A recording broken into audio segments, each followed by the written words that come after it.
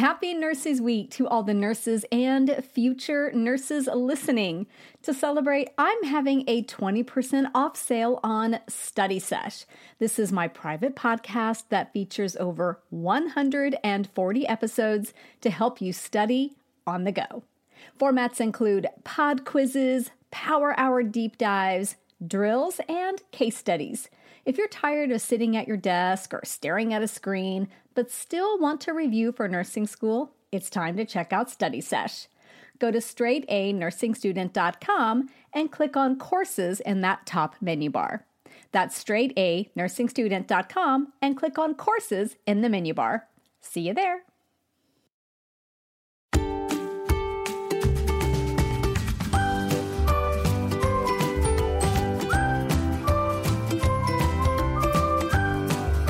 Well, hello there, everyone. This is Nurse Mo. Welcome back to the Straight A Nursing Podcast. I am so excited that you're here today. This is a topic I've been wanting to tackle with you guys for a while, and that is your first Code Blue. So this is episode 153. Can you believe we have 153 episodes now?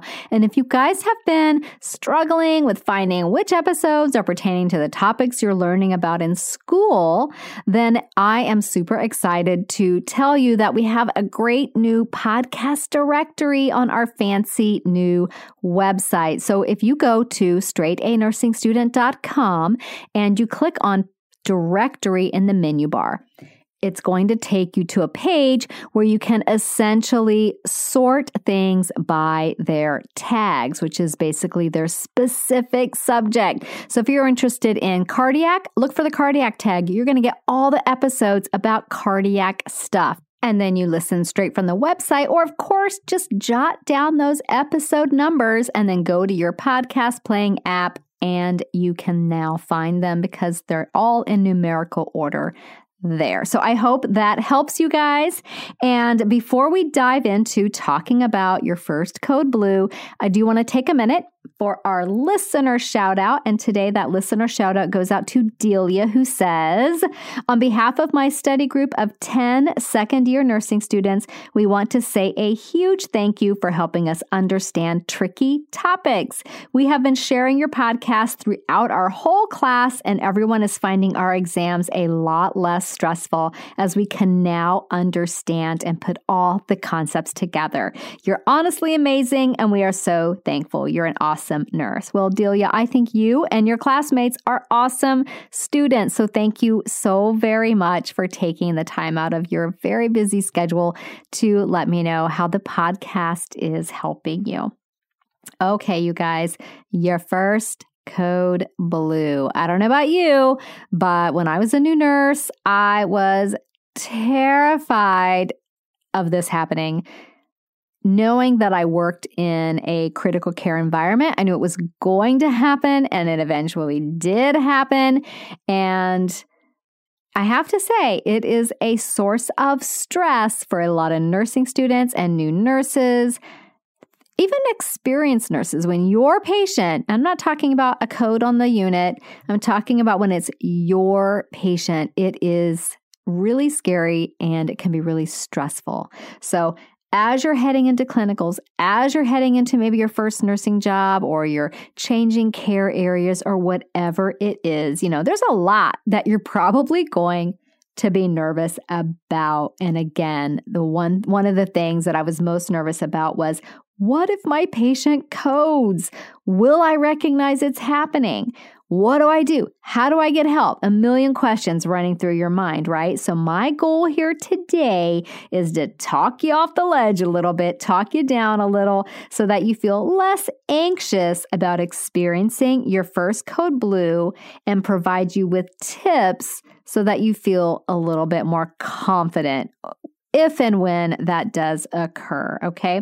So I will never forget the first time one of my patients coded.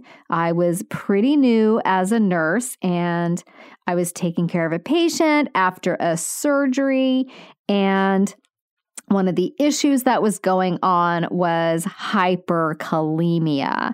And I will never forget the moment that it happened. It's just in my head, and I'll just never forget it because it left such an imprint on me. The depth and the hugeness of that situation and how scared I was when it happened. So this patient just immediately went into a VFib arrest, just sinus rhythm to VFib arrest.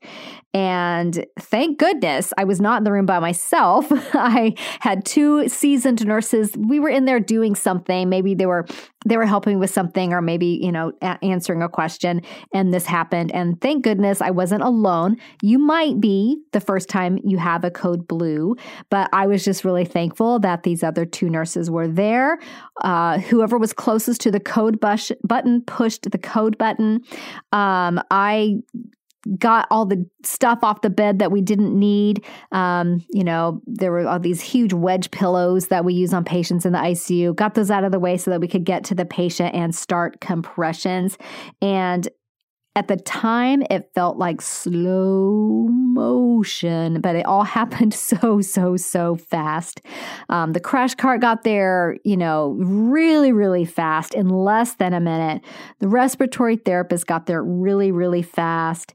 And again, I was terrified, but I knew what to do. And I had a really great team there doing it with me. So I'll never forget that.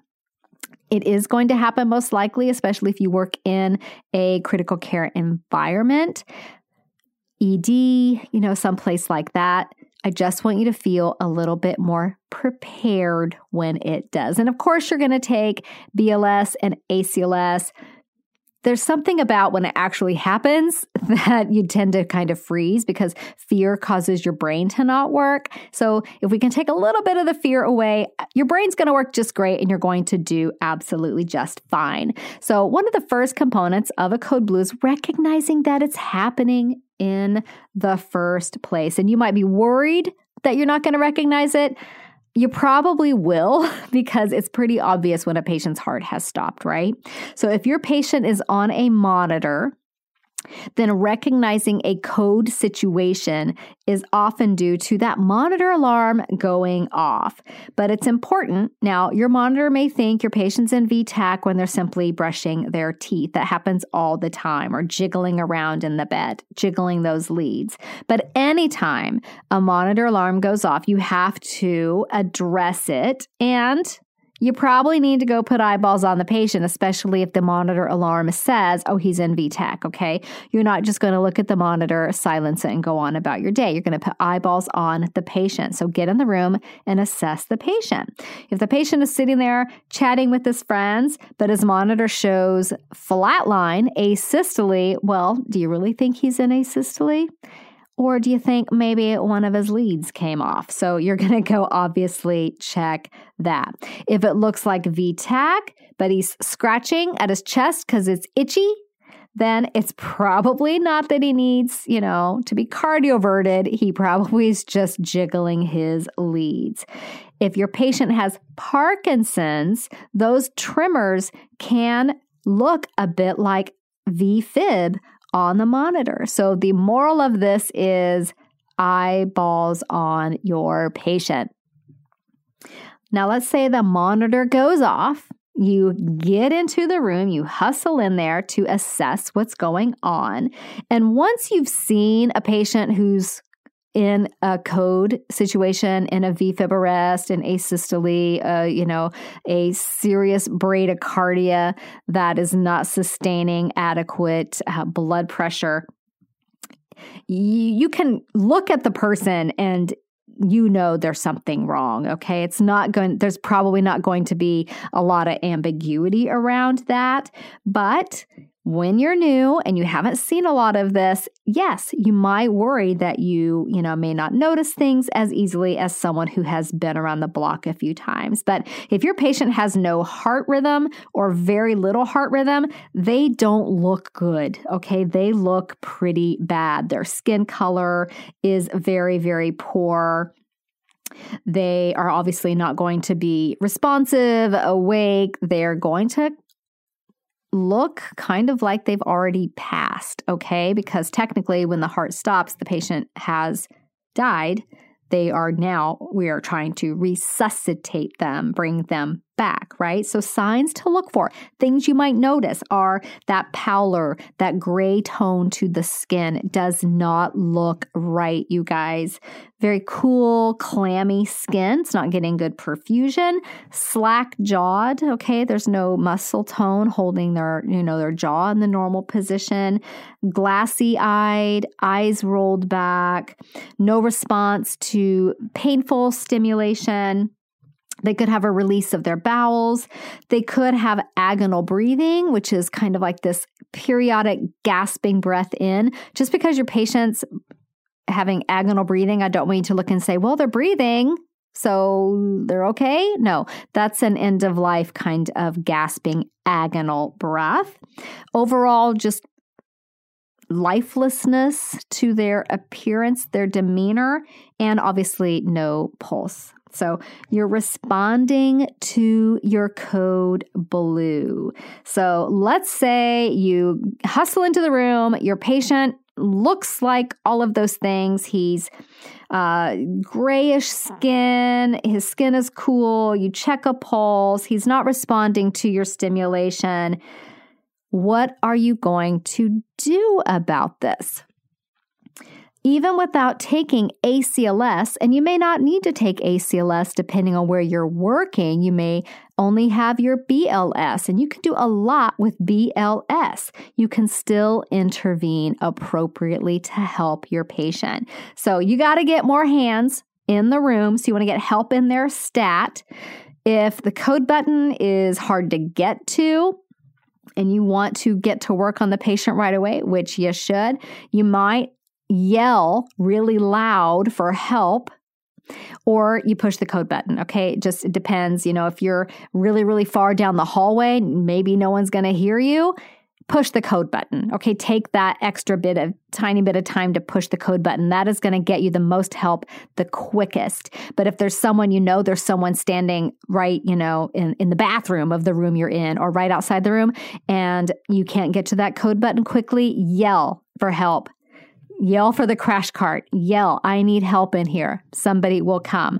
Best bet though, pushing that code button, that is key, man. You'll get more help than you ever even actually need. A lot of people are going to get alerted to that code. It's going to be called overhead, obviously. And then, physician's going to show up. Pharmacy's going to show up. The lab's going to show up. And a whole bunch of other nurses are going to show up. In my hospital, spiritual care shows up. The house supervisor shows up. The charge nurse shows up. Rapid response shows up. There's a whole lot of people that show up to a code.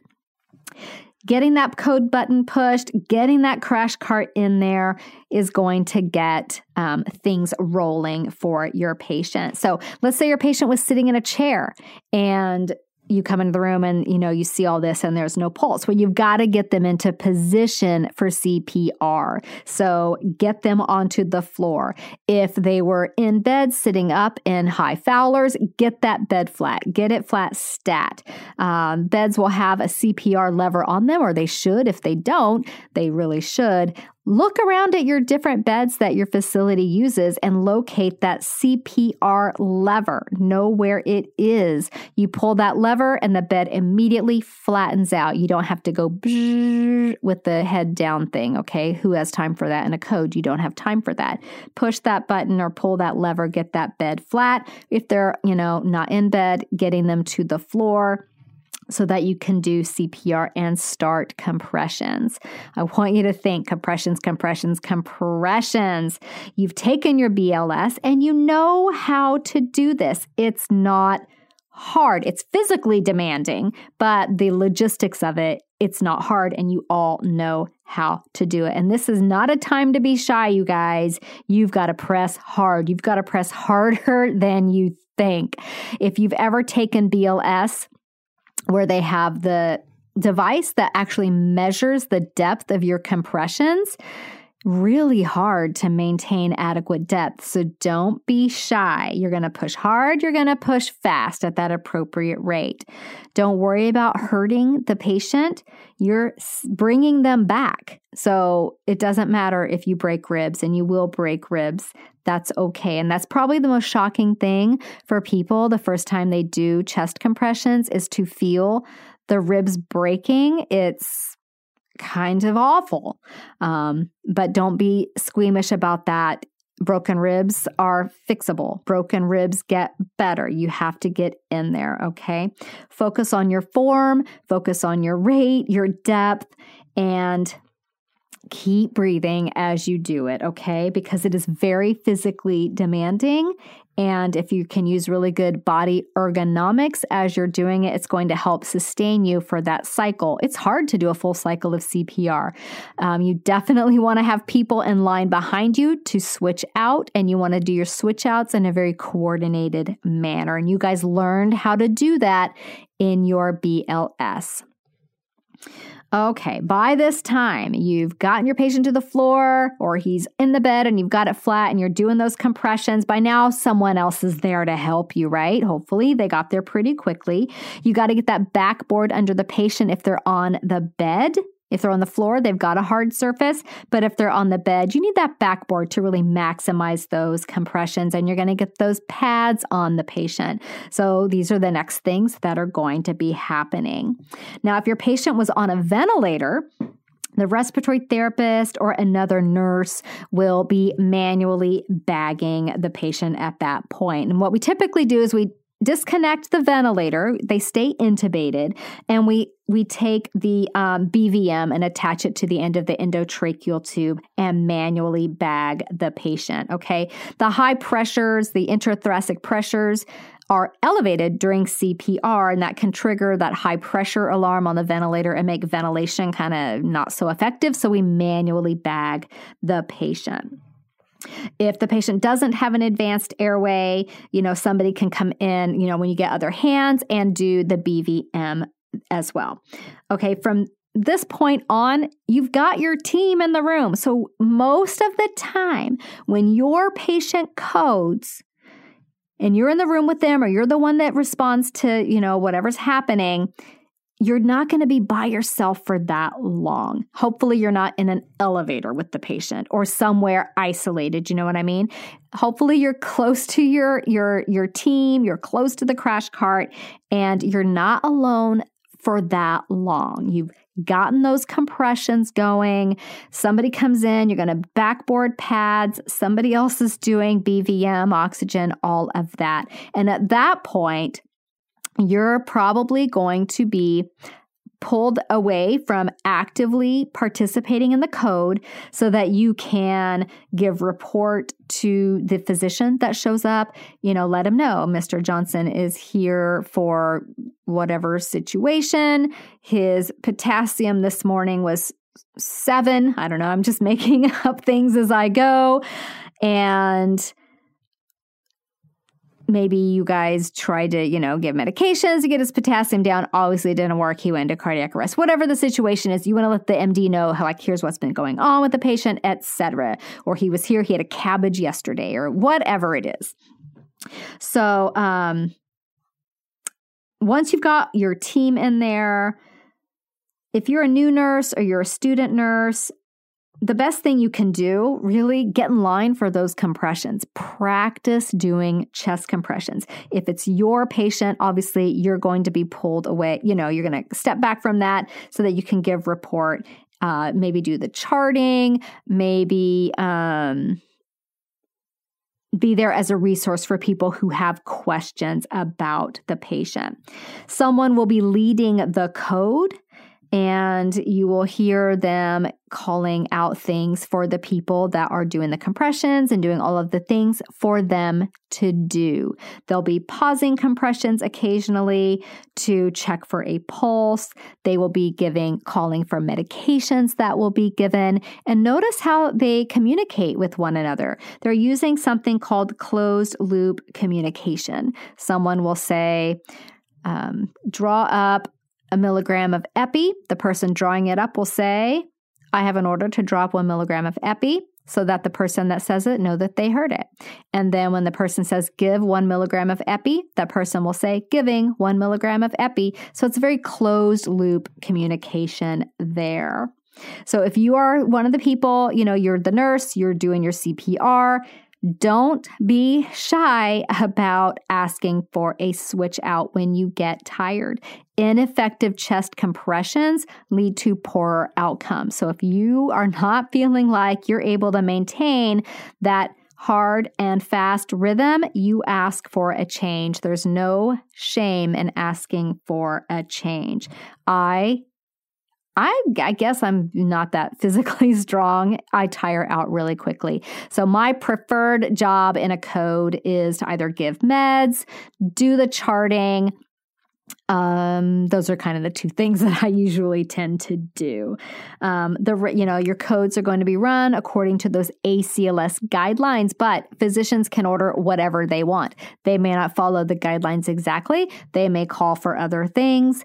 You will be following the physician's orders, okay? But generally, it'll be run according to ACLS guidelines. Okay, so let's be prepared before the code even happens. How does that sound, you guys? If you're like me, when you are prepared, you feel 1,000 times better about everything. So when there is an emergency with your patient, there's nothing more anxiety producing than realizing you're not prepared. So here are a few easy things you can do every clinical day or every shift to ensure that you're ready for anything that could happen. So number one thing, know your patient's code status, please.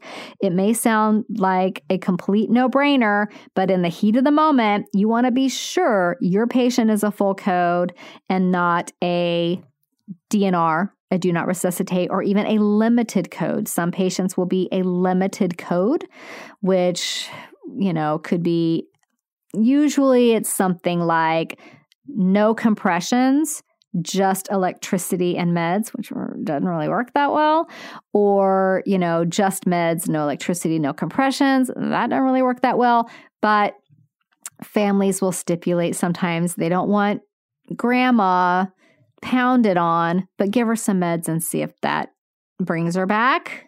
Okay, just be aware that that's a thing, limited code. So know what the parameters are around that limited code or that DNR, or if they're a full code. So know your patient's code status. Always, always make sure that suction and oxygen are functional and set up in your room. Some units, though, in the ICU, we use suction constantly. It was always set up and ready to go. On a med-surg floor, it might not be completely set up and ready to go, but everything is there. Or it's connected, but the suction thing, the yank power might still be in the package, so it stays clean, but it's ready to go. All the pieces are connected. So make sure it's ready to go. When you need suction, you needed it 10 seconds ago, okay? So it's not fun when your patient's possibly aspirating on emesis or whatever to be fumbling around getting your suction together. Get your suction verified. Right after you do your patient assessment, you're going to do a head to toe and you're going to do a quick room assessment. Suction is one of those things. Make sure your oxygen in your room is functional and that your oxygen supplies are, reachable. I cannot tell you guys how many times in the ICU where there's a million things and whatnot all over the room where the BVM is always in this. If it hadn't been used yet, it was in a plastic bag. And it was in a plastic bag with a cinch tie, like a string, and you cinch it closed. Stupidest design ever. And people would hang that bag over one of the, what is that thing called? With the oxygen thing on the wall. You know how it kind of sticks up? It's perfect for hanging things off of, let me tell you. And they were all over the room. So if there was a spare one in the ICU, somebody would just hang the BVM off of that. And then inevitably hang something else off of that and maybe something else. And I cannot tell you how many times I would go to grab the BVM, the bag valve mask, and everything's tangled all up and I can't get the dang bag open. So kind of stressful because if your patient needs assisted ventilation with the BVM, they needed it 10 seconds ago or a minute ago or whatever. So make sure all that stuff's easily accessible, that your oxygen works, that you know where it is in the room, all of those things. You're going to do kind of that room safety check. Make sure there's, that BVM is close by. Sometimes in the ICU, obviously there's one in every patient room, but on some med-surg units, there might not be one in the room.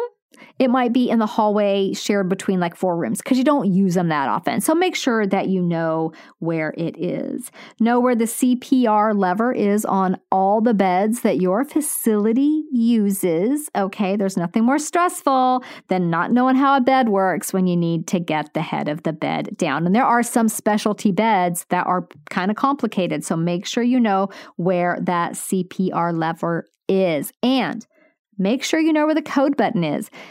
In a nicely designed hospital, it's in an easily accessible place and in a consistent place in all the rooms. That's not always the case, you guys. Sometimes the code button is behind the head of the bed and kind of hard to get to. Make sure you know where it is, okay?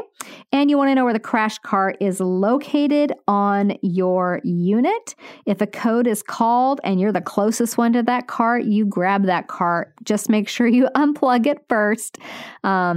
I guarantee you won't be the first person to start running off with it and realize it's still plugged in, but maybe you only do that one time, okay? All right, does that help ease a little bit of your anxiety about your first code blue? You go in there, your patient's down, you're checking for a pulse, you're getting them on the floor, you're getting that bed flat, you're getting that code button pushed, and you're starting compressions. By the time you do all of those things, help should be on the way, okay? So I hope that helps you guys feel a little bit less stressed about the prospect of maybe if you don't feel like you would know what to do or you're worried that you might freeze in that given moment. I hope you feel a little bit less fear around that. So I do want to remind you that our July planners are pretty darn amazing and are now available in our shop. So I will include the link for that in the show notes. So if you're interested in getting super organized for nursing school, or maybe you've been using the Straight A Nursing Planner and you've been anxiously awaiting the July version, I can't wait to show them to you. So check out the show notes for that.